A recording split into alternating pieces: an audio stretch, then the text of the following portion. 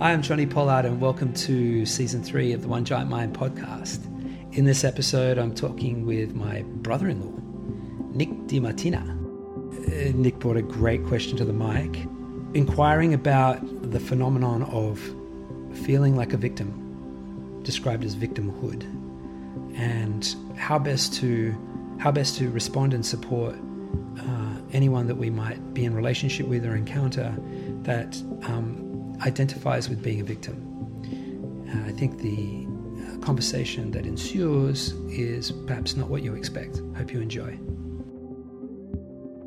So this one is in regards to victimhood, and I think it piggybacks off the conversation around depression and being in a state of depression and wanting to be compassionate to people that are experiencing what they're experiencing, but you may be identifying that they're in that victimhood. So maybe just unpacking victimhood in general, what it is for people that aren't aware if they've heard the word, but then also how, if you notice it in someone else, how to best navigate that situation and maybe bring it to light if possible, if that's...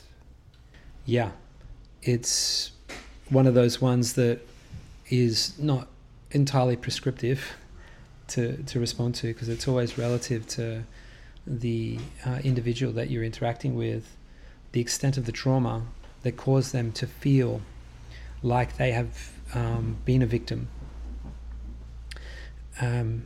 So, let's just define things a little bit first. When we talk about victimhood, don't like to put the word hood behind it, but when somebody feels like they are a victim, on one level, the chances are they very much have been. Someone who has been abused has been a victim. Someone who has been discriminated against, they've been a victim of that. The word victim describes someone who's been subjected to something against their will or their desires, something that has happened to them, and in that moment or period of time, they have felt incapable or overpowered by what it is that has afflicted them to identify as being a victim. And that's just the reality of it. And there is a trend in what I would describe the pseudo-spiritual Western paradigm. When I say pseudo-spiritual, it looks and smells and tastes like something spiritual, but it's devoid of depth and substance that direct experience affords us. It's like a world of concepts that have been strung together from reading, a library of self-help books, and a bunch of really, really groovy sounding ideas, but aren't necessarily understood nor applied in any nuanced way that yields what it suggests: greater spirituality. So I've used that term pseudo-spiritual a couple of times, so I need to define what I really mean by that. That's what I mean by it. Unembodied, unintegrated, knowledge of things that can cause those things to be misused and cause confusion. So it's very trendy in the pseudo-spiritual paradigm to talk about, getting over being a victim. There's no such thing as being a victim. You've got to find your power and, get out of being the victim, which in essence is true. But to get to that, there's a pathway. And the first part of the starting gate of that pathway is to acknowledge fully and wholly how someone has in fact been a victim, if in fact they have, as I've described. And then secondarily, to take count of the degree of trauma that has been incurred as a result of being a victim of something like what I've described.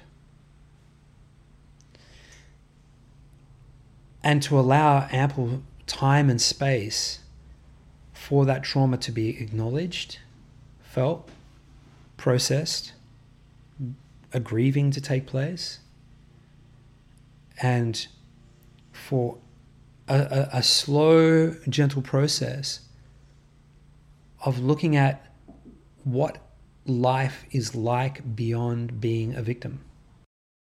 In working with many of my clients, there have been those that have identified with being a victim. They actually describe themselves as a part of their identity as being a victim. And rather than me saying, oh, you can't describe yourself as being a victim because that's not actually who you are, that'd be a very insensitive and ineffective way of presenting a deeper truth that they will eventually arrive at if you are able to go on a journey with them. It's very important to understand where they're at in their recovery process from the trauma that they experienced, and meet them at that level, and be very thorough in ensuring that they have had enough time to process what it was that they went through. Because generally, if someone is still identifying themselves as a victim years after an experience or something, they haven't had time or space to sufficiently process it. Because anybody that sufficiently processes any trauma properly comes out stronger. So if they're not out stronger, they just simply haven't had chance to go through the healing process. And for me, I see it as an opportunity to inquire as to where they're at, what stage are they at, and to listen very, very deeply, and to support them on their journey. And it may be the case that that part of their journey is that they still feel like something really bad happened to them and they're really angry about it. And they're not yet able to get to the part where they can forgive, let go, reconcile, trust. If they're not there, they're not there. It is a futile exercise trying to slap somebody with get over it. And quite frankly, it's insensitive and it's ineffective.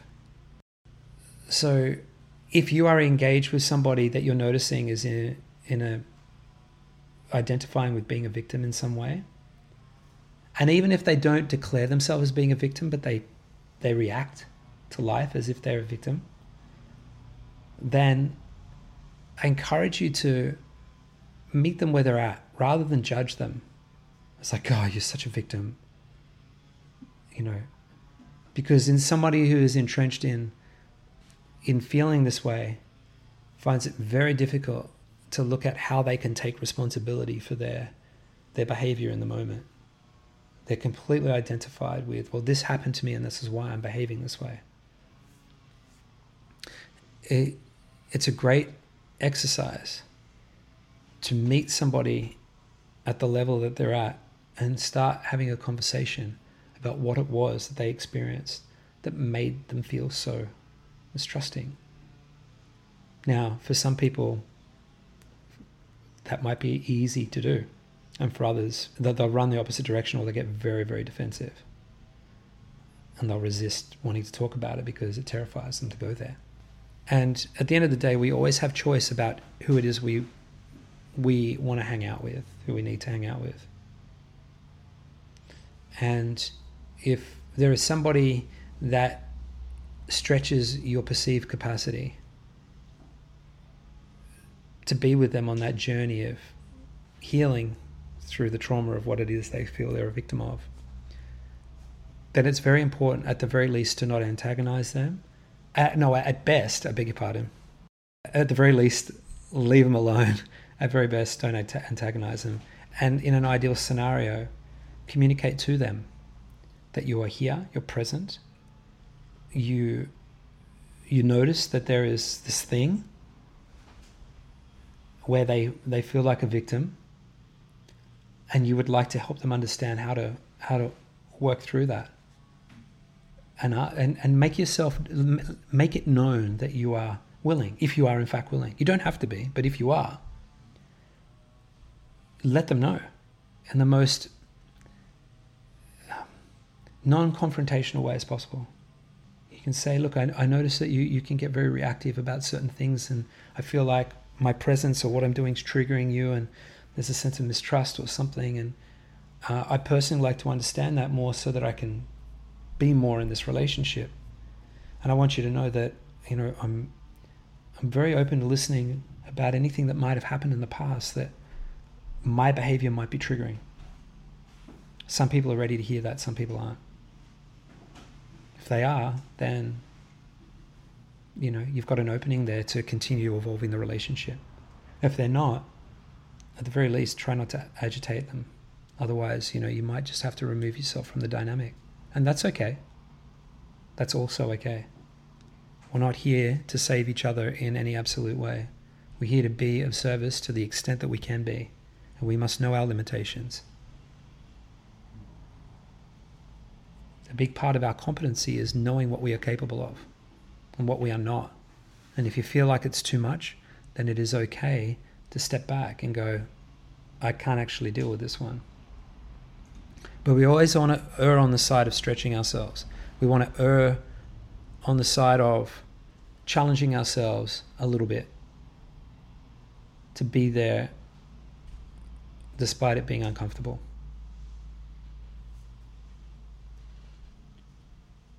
That's my take on it. Was that helpful? Very much so, yeah. Thank you. And you mentioned pseudo-spiritual.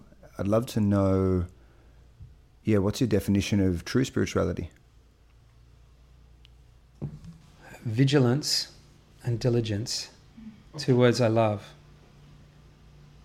To the deeper sense of what's happening inside. And a commitment to the truth, and the truth being that which yields a sense of knowingness, greater open-heartedness, greater inclusiveness, and a desire to want to be more present for the world. And if there is anything in conflict with that, to be ever diligent. The extent to which you are spiritual, in my opinion, is the extent to which you hold yourself accountable in any moment to the truth, irrespective of how uncomfortable it might feel. Spiritual prowess is the extent to which you are able to sit in the raging fires of the unresolved past and remain open, present, loving, and attentive despite that discomfort. That's being spiritual, because spirituality, spirit, is the term to describe our essence, to be of our essence. And to be of the essence is to be of love. And love is a consciousness event occurring in the present moment in relationship. Love only occurs when there are two things in relationship: myself and reality. Spirituality is a phenomenon that is a continuum event unfolding that relies on one being present in the moment and committed to being expressive of love. And love is something that is being had inside and desires expression. And in the process of stabilizing that, making that the constant experience, requires that we tend to whatever it is that is obstructing that. And the hallmark of being alive on the planet right now is that what we all have in common is we all have various flavors of obstruction. And a big part of our spirituality is reconciling that with love. That's my definition of it. And the more we do that, the more it yields the spirit of reality. I guess spirituality is the merging of spirit and reality. I'm going to do a little play on words. We become aware of the spirit of reality. And the spirit of reality is an unbounded intelligence, benevolent intelligence that's seeking to elevate and uplift the whole thing. That's what it's doing. That's what the spirit is doing. Elevating, uplifting, infusing with greater life force, greater intelligence, greater capability. Spirituality is the practice, the commitment to being as open a vessel for spirit to have its way with you, to do that through you, so that you can be more of that for it. Thank you. Thank you for taking some time to listen to the One Giant Mind podcast. If you're somebody that hasn't yet got a regular meditation practice, One Giant Mind offers a couple of ways in which you can make that happen right now. You can go to onegiantmind.com and have a look at our teacher directory. We've got hundreds of teachers around the world teaching the One Giant Mind being technique, both in person and online. And if for whatever reason you're unable to get to one of those courses, you could download our free Learn to Meditate app. It's called One Giant Mind. It's got a 12-step course that'll get you started. And if you're already a regular meditator and feel deeply called to bring this beautiful practice into the world, we strongly encourage you to check out our One Giant Mind Teacher Training Academy. We train passionate meditators to become powerful leaders in their community, equipped with tools to empower others to know themselves very intimately. We teach a powerful process of how to run a meditation course and facilitate the building and growing of a community. And we would love to welcome you into our global family of teachers. A special thanks to our show producer, Daniel Tucker, aka Spiritual Tradie, our music composer, the one and only Ali Liberman, and all of the One Giant Mind team.